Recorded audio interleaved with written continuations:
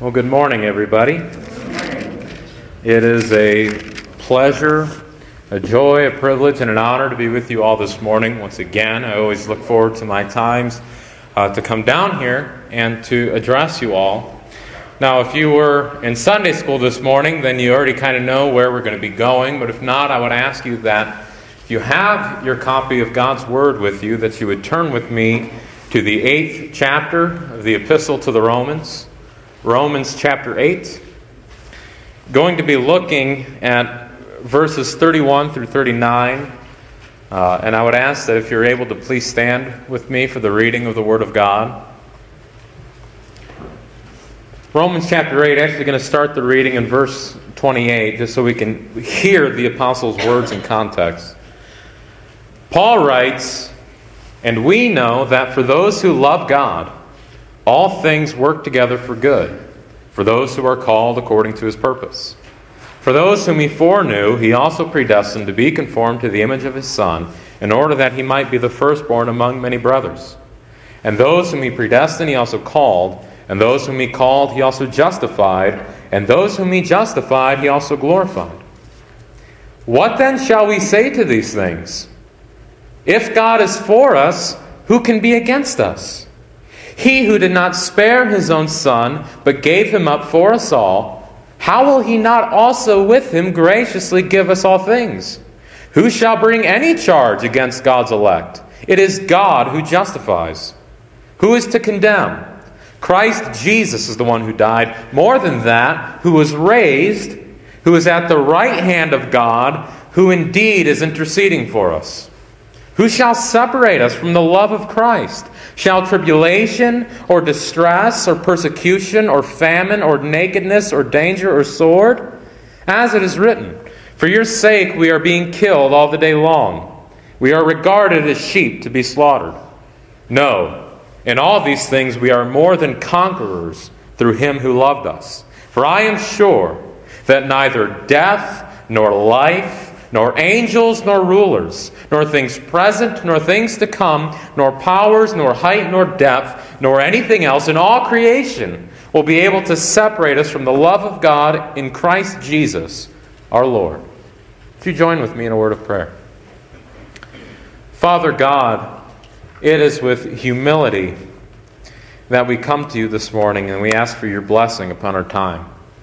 Father God, as we set our minds upon the things of your word, we would just ask that anything worldly that would distract us would be removed from our minds, that we may not be clouded, we may not be disturbed from the purpose of our gathering this morning.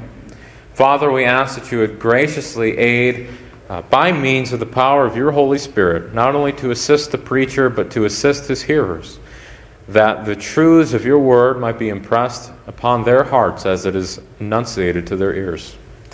Father God, it is with all dependence that we ask these things, and in Jesus' name we pray. Amen. Thank you. You may be seated.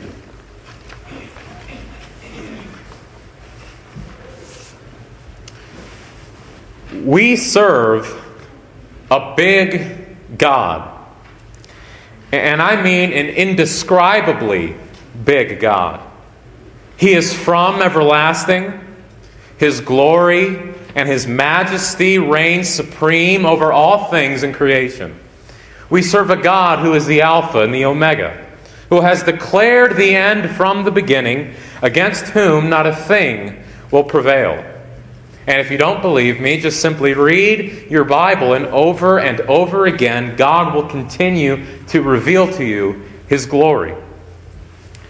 This is the God whom we as Christians believe in and serve. And at the very same time, the Christian life is often a hard life.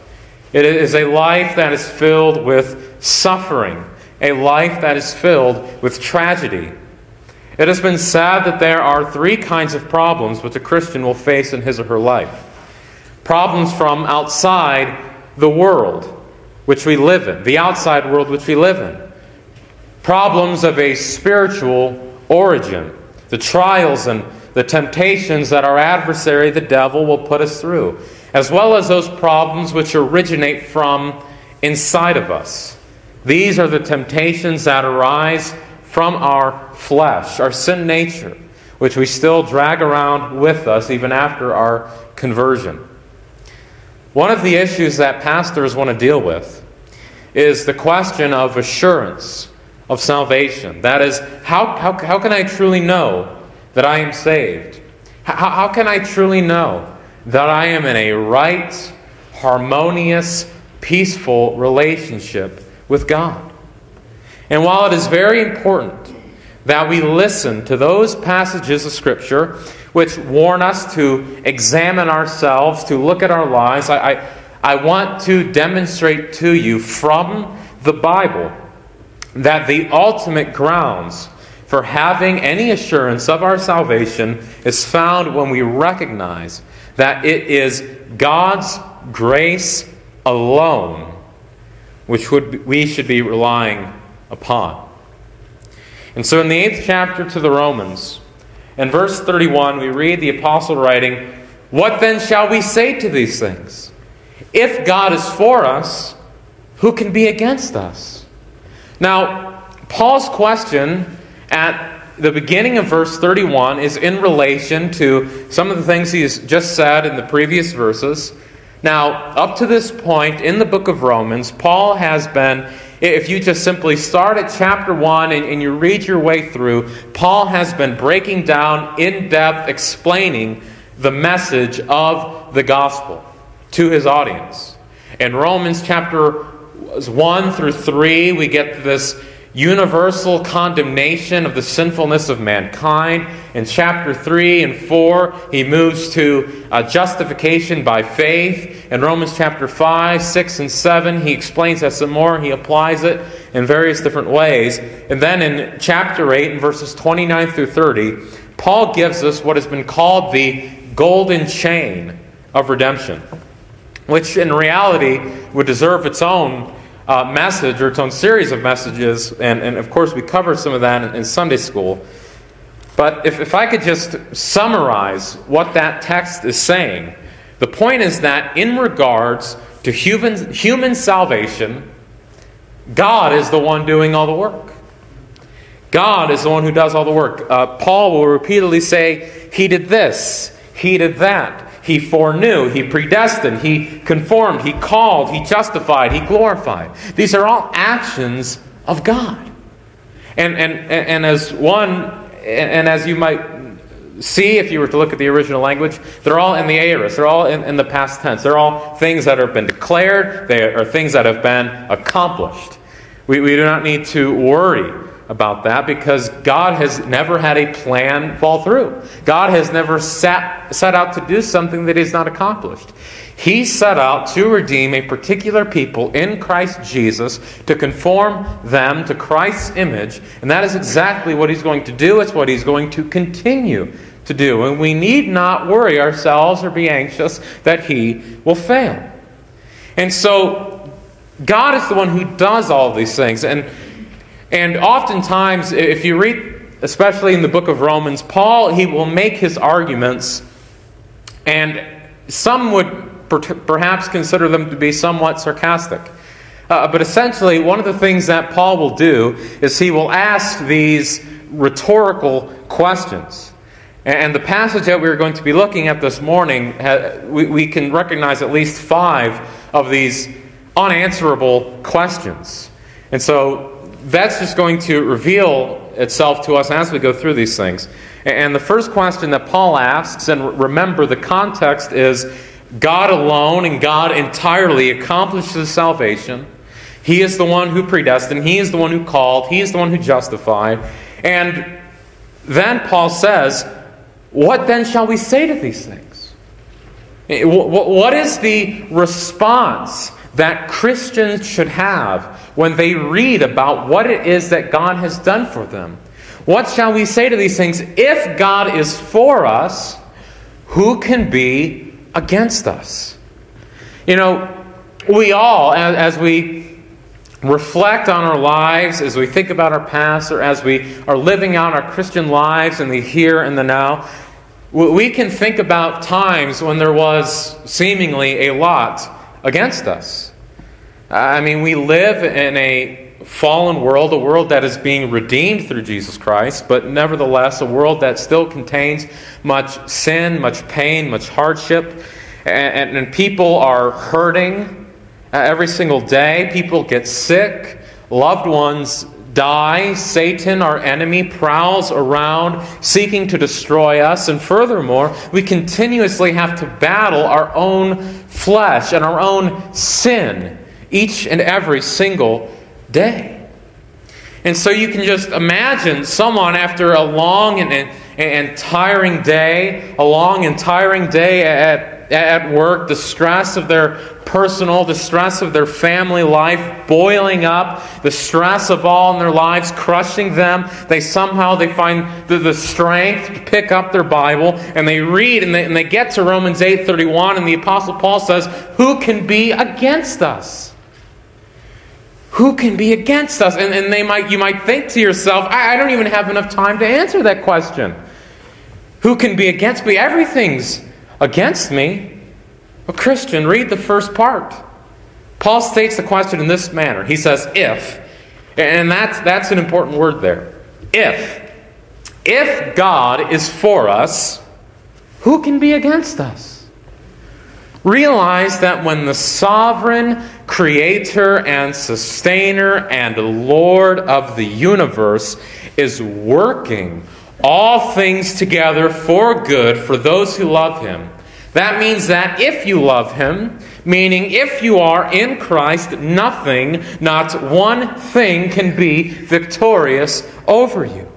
Because God is for you. He is supportive of you. Do you realize that? Have you internalized that truth? That God is actively working out in His providence. He is fighting for you. He is working alongside you. And if you don't believe me, well, we got to just look at the previous verses. Look back to the golden chain. He, meaning God, accomplishes and achieves and perfects the highest blessings for you that could ever be imagined.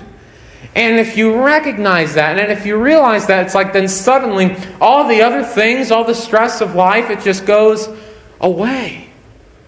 It all starts to fade away.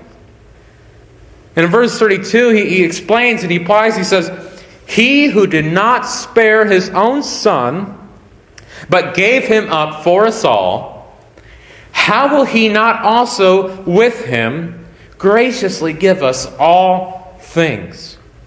You see, this next question is perhaps the most interesting one in the passage. It's a very compelling argument being made. Paul, he refers obviously to God, and he says, "He who did not spare His own Son, but gave Him up for us all." I'll just kind of put that in my own words. Since God did not spare His own Son, but rather instead He gave Him up to torture, He gave Him up to death on a cross. If God was willing and did give the eternal Son, Jesus Christ, over to the hands of wicked men who flogged Him, wicked men who nailed Him to a cross and stood Him up until He died, if that was what God did for the sake of our redemption, why would He not actually see our redemption through? In a kind of a minuscule illustration compared to the gravity of what we're talking about, but to hopefully just make this more understandable for you. Imagine you were going to set out on some project. You were going to do something. If you were going to, you have this old car in your barn, and it hasn't been running for decades, and it needs a new engine. And then suddenly at one point, you go out, you pull a couple $1,000s out of the bank account, you buy this new engine, you put it in, and at that point it's like, well, you've already sacrificed so much. Obviously, you're going to be more inclined to see that project through. And now, we can understand that and we can relate to that. God, who is perfect, who makes the ultimate sacrifice, which is that of His own Son, if that's the sacrifice that He makes to accomplish His plan, His purpose, and His will for our lives, namely our redemption, our salvation, our sanctification, if that's the sacrifice God makes to accomplish our redemption, how could we ever think for a moment that He would not see our redemption through. That's exactly the kind of logic that Paul is using here. He who did not spare His own Son, but gave Him up for us all, how will He not also with Him graciously give us all things? So God, He gives up His Son in order to, quote, give us all things. And we need to understand exactly what Paul means when he says all things. I think we can easily understand that Paul is not saying God will grant us every single desire that we could ever have, like some sort of genie in a bottle, because frankly, some of our desires, even after we are Christians, are corrupt and they are wicked. Because we're still dragging around our sin-stained flesh. And even if they are not sinful, sometimes the things that we desire are just useless. And the Christian life is also not primarily concerned with your pleasure. The Apostle Paul himself writes in 2 Corinthians about the fact that a thorn was given him in the flesh. Paul describes it as a messenger of Satan sent to harass him. Now, three times pleaded the Apostle Paul with the Lord to have him remove this thorn. And the Lord refused. Why? Well, because the Lord deemed it necessary for Paul to suffer some level of weakness in his earthly life. Now, it was not, necessarily a sinful thing for Paul to desire that this thorn in the flesh be removed, but nevertheless, that particular desire was not granted to him. Therefore, to interpret what Paul means when he says that the Lord will graciously give us all things, we must understand it in the light of the spiritual and of the eternal blessings which he has been describing up to this point. And again, I point you back to the golden chain back in verses 29 and 30, namely our justification and our glorification. Now, to be glorified, that carries with it both the reality that in this life, present tense, we are being conformed to the image of Jesus Christ. We are becoming more and more like Him in terms of our holiness, in terms of our growth and our walk with the Lord. But it also glorified, it has in view eternity. The fact that just as Jesus, when He rose from the dead, He had a perfect, glorified, physical, tangible body on the last day when the last trump shall sound, that those who are in the tombs, Jesus promises, will rise once again. And by the way, that resurrection is twofold. He says there's a resurrection unto death and a resurrection unto life. If God was willing to deliver His own Son to accomplish that, to accomplish those wonderful, those eternal, those heavenly things, how could we ever think that He is not going to accomplish that goal, that He is not going to see that goal through? In verse 33, Paul writes, "Who shall bring any charge against God's elect? It is God who justifies." Now, the third question we read concerns anyone bringing a charge against God's elect. We've already seen in verses 28 that those who love God are those who are called according to His purpose. Verses 29 and 30 talks about God's predestination. God has chosen a particular people, a people for His own possession, to use the language of 1 Peter. We are a chosen race, a holy nation, and a royal priesthood, a people for His own possession. That is who's being referred to in God's elected as those whom God has predestined, called, and justified according to His will. The chosen people God has sovereignly saved. This theme of election is going to be fleshed out in chapter 9. And Paul writes about this particular group of people. Who shall bring any charge against them? Who shall bring a charge against God's elect? This gets us into what some see as a sort of law court scene. Let's say that the devil wants to remove the status that you have with God. Paul says that could never be. It is God who justifies. And that's a wonderful statement right there, right? Because what does it mean to be justified? To be justified means to be declared righteous in God's sight.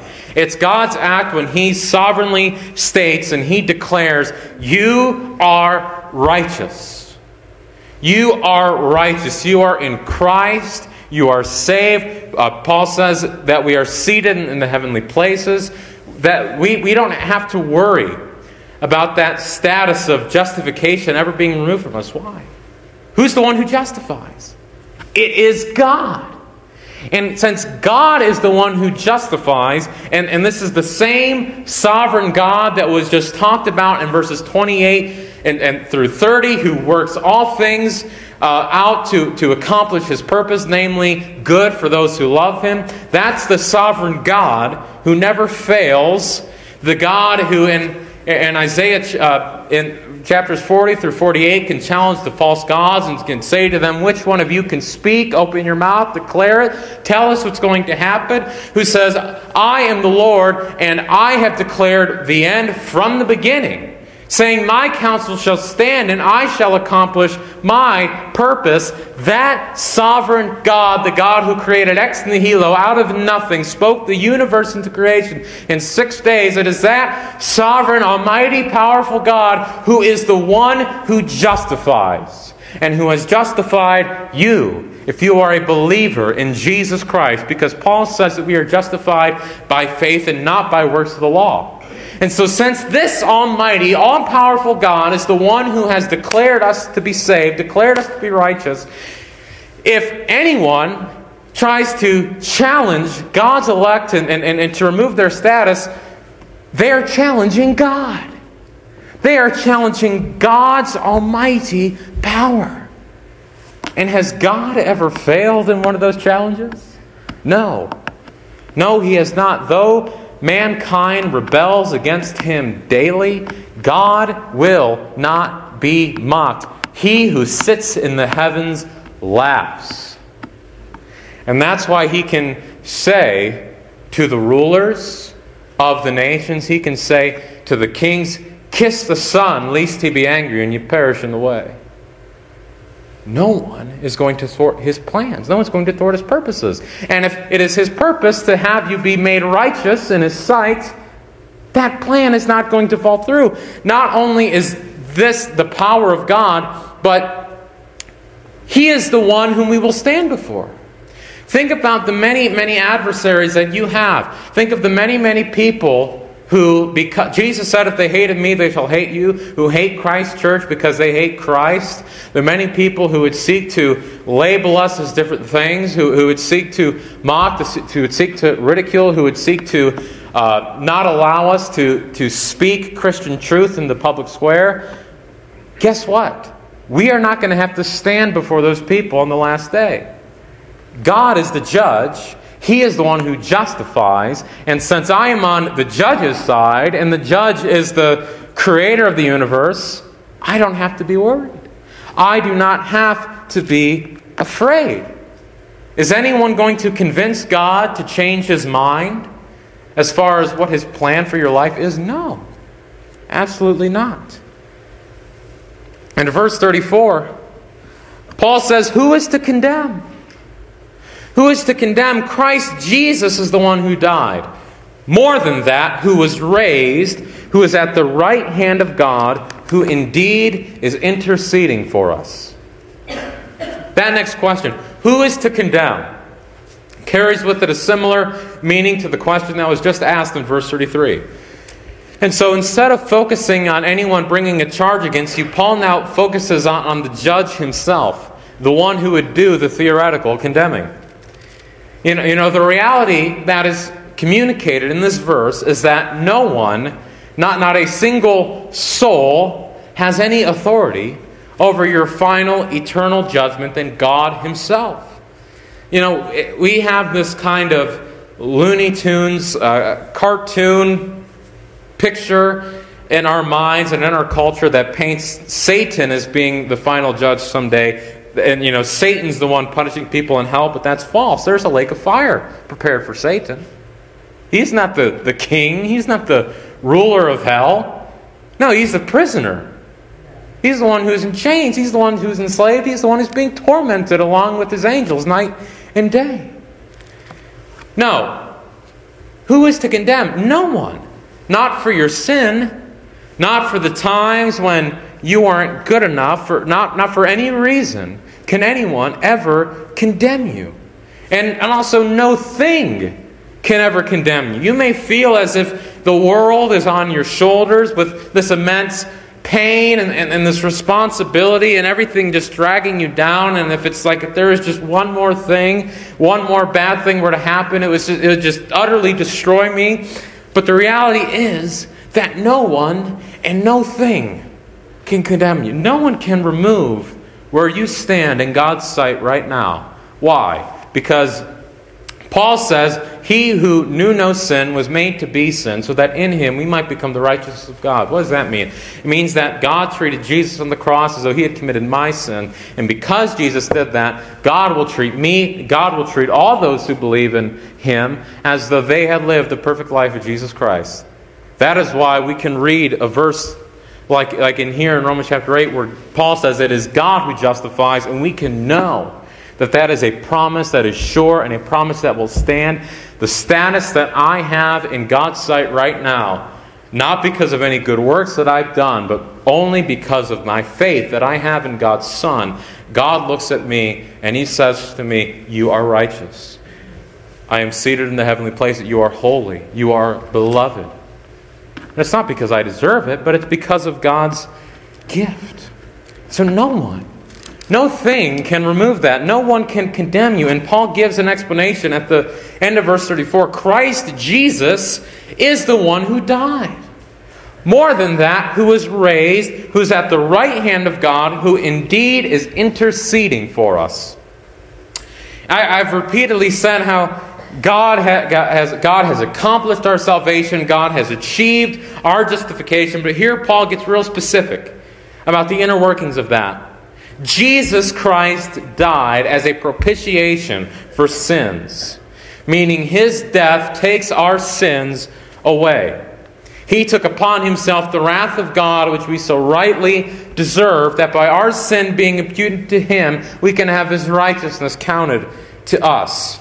And we can be forgiven, seen before God as blameless because of the perfect sacrifice which has been made on our behalf. Forgiveness, redemption, and salvation are accomplished in their totality by the blood of Jesus Christ shed upon the cross of Calvary. Sin and death are conquered there. Paul also mentions, not only did Christ die, but Christ was raised. Christ was raised. Now, did the resurrection of Christ, that did not only, prove beyond all shadow of a doubt that what Jesus did on the cross was not in vain. But the Bible also speaks about this unity, that the fact that we are united with Christ in his death and in his burial and his resurrection. Romans chapter 6, verse 5, for if we have been united with him in a death like his, we shall certainly be united with him in a resurrection like his. And just as Christ rose from the dead, we too, when God saves us, are raised again to walk in newness of life. And then Paul tells us the present location of our Lord Jesus Christ. That he is seated at the right hand of God, where he continues to make intercession for us. This communicates the ongoing reality that Christ is continuing to apply the work that he has done on the cross to believers. And what this means for you is that there is not going to come a time when Jesus' death on the cross no longer applies to you, as if God had given up on that plan. No, it is an ongoing fact of life that continues to be true day in and day out.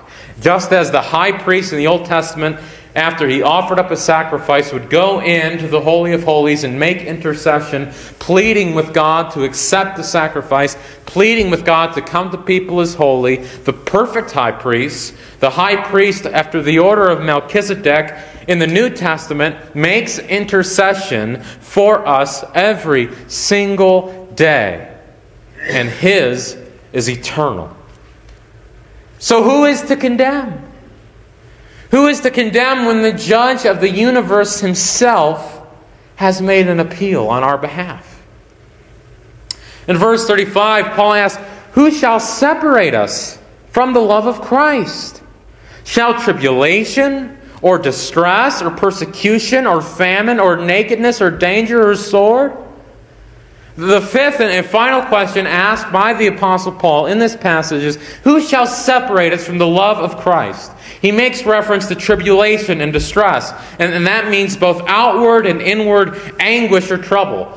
Persecution is direct adversity caused by an outside source. When he speaks of famine, famine would be in a situation of dire food shortage, hungering and starving violently. And nakedness, that means more than just, the physical state of being without clothes. In the ancient context, nakedness, that communicates poverty, that you're desolate, that you have nothing.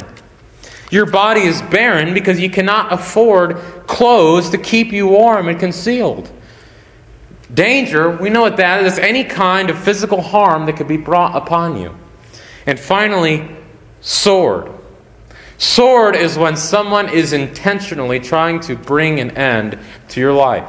And the first generations of the Christian church, and in every generation since, there have been martyrs who have given their lives for the faith. Perhaps many of the, some of the first persecution outside of the nation of Israel was the Roman Empire. Paul is writing to the Romans right now, and perhaps many of the people who received this letter when Paul first wrote it ended up giving their lives, suffering under the sword of the Roman Empire, as Paul himself would do. And yet, what does Paul say?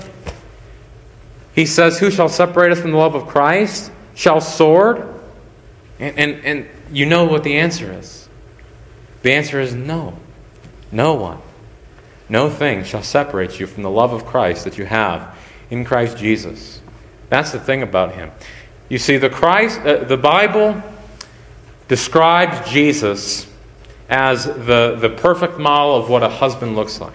And it says that the church is His bride. And the Bible says that our marriages should be modeled after this. Well, there have been a lot of imperfect people. There has been a lot of imperfect love that you have experienced. But guess what? Christ's love is perfect. And there may be someone whom you've loved who you've been separated from. But who shall separate you from the love that you have in Christ Jesus? Not even the sword can separate you from that. When we have a marriage ceremony, we say, till death do us part. Death does not keep us away from Christ. As a matter of fact, death is how we are closer to Him than ever. To answer how this coincides with this question being asked, let's look at what verses 36 and 37 say. In verse 36, Paul says, as it is written, for your sake we are being killed all the day long. We are regarded as sheep to be slaughtered. And he's quoting from Psalm 44 there, and there's a lot to that. To give you some background, the 44th Psalm is a psalm which is describing persecution and tribulation of the nation of Israel. Various times throughout Israel's history, they would turn away from God, fall into idolatry, and thus be punished for that. But in Psalm 44, no explicit reason is given. As a matter of fact, Psalm 44, verse 17 says, all this has come upon us, though we have not forgotten you. And so even though it looked like the nation of Israel was remaining faithful, remaining loyal to God, God was still allowing them to suffer for a time. So when Paul quotes the psalm, for your sake we are being killed all the day long, we are regarded as sheep to be slaughtered, he's essentially saying the fact that we are undergoing these horrible, deadly, life-threatening trials, they are no indication whatsoever that we are separated from the love of God, from the love of Christ. Sometimes when you're going through these things, you may think, is God punishing me? The answer is, if you're in Christ, you've not been separated from His love. You can rest content. And the trials and the tribulation that you go through, those are things that He is working for your good, the Bible promises. Verse 37, no, in all these things we are more than conquerors through Him who loved us.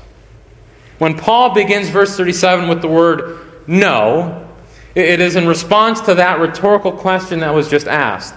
That nothing will separate us from the love we have in Christ.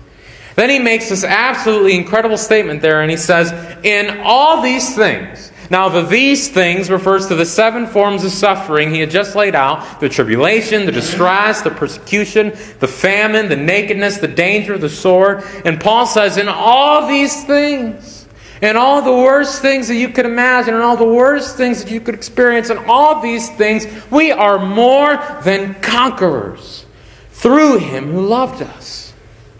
What does it mean to be more than conquerors? It means that in relation to all the various forms of suffering a Christian can endure in this life, he or she will more than triumph greatly, more than have tremendous victory over all these things.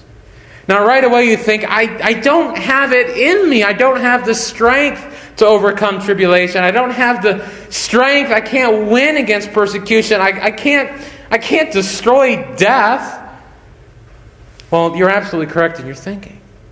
For verse 37 says we are not that we are more than conquerors in and of ourselves. It says that through Him who loved us. Well, who are we talking about? Remember the question asked in verse 35. It's the love of Christ.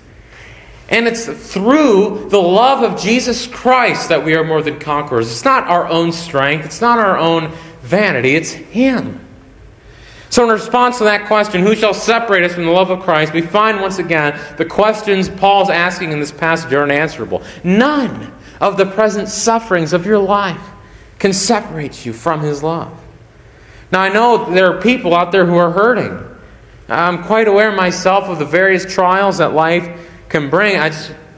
Just like all of you, I know what it is to hurt. I know what it's like to cry. I know what it's like to lose a loved one, to watch people suffer, to live in a generation that is enslaved to and consumed by sin, to have myself fallen short of God's glorious standard of righteousness. But the Bible says, who shall separate us from the love of Christ? For in all these things we are more than conquerors through Him who loved us. And now we move on to this powerful exhortation which will end the 8th chapter of Romans. Paul says, for I am sure that neither death, nor life, nor angels, nor rulers, nor things present, nor things to come, nor powers, nor height, nor depth, nor anything else in all creation will be able to separate us from the love of God in Christ Jesus our Lord. Verse 38 begins with Paul writing, for I am sure. Meaning, other translations have put it, I am convinced. Charles Spurgeon referred to these verses as Paul's persuasion. The idea is that everything we are about to read in verses 38 and 39 it's like the undeniable, irrefutable conclusion that the Apostle Paul has come to based upon both revelation of the truth given him by God as well as his own personal experience. The life that he has lived as an apostle of Jesus Christ has brought him to this conclusion. And who among us has suffered as the Apostle Paul has? You read his life story in the New Testament and you know his life is filled with suffering. But yet Paul says, I am sure, I am convinced, I have thought it through, and I know the answer. I am sure that neither death, nor life, nor angels, nor rulers, nor things present, nor things to come, nor powers, nor height, nor depth, nor anything else in all creation will be able to separate us from the love of God in Christ Jesus our Lord. Would that we had time to break down and explain all these different things. The reality is, no matter what it is, whether it's a physical thing, whether it's a spiritual thing, anything that falls within God's creation ultimately is governed by God. And the Bible promises that it's the meek who inherit the earth. And so anything that comes from God's creation, it ultimately comes from the one who has justified us. It comes from the one who has loved us.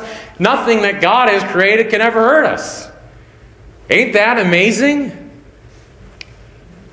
And so, if I could just say one more thing about this passage, it's that the God who has set us apart The God who has redeemed us, the God who has saved us, God is a big God. God, and absolutely nothing can triumph over His plan to redeem you. And Christian, I want you to take comfort in that. I want you to fall in love with the God of the Bible. That His glorious power and His sovereignty would be, as Spurgeon once remarked, the pillow upon which you rest your head. May you continue to read, may you continue to study your Bibles, that you might relish in His glorious love.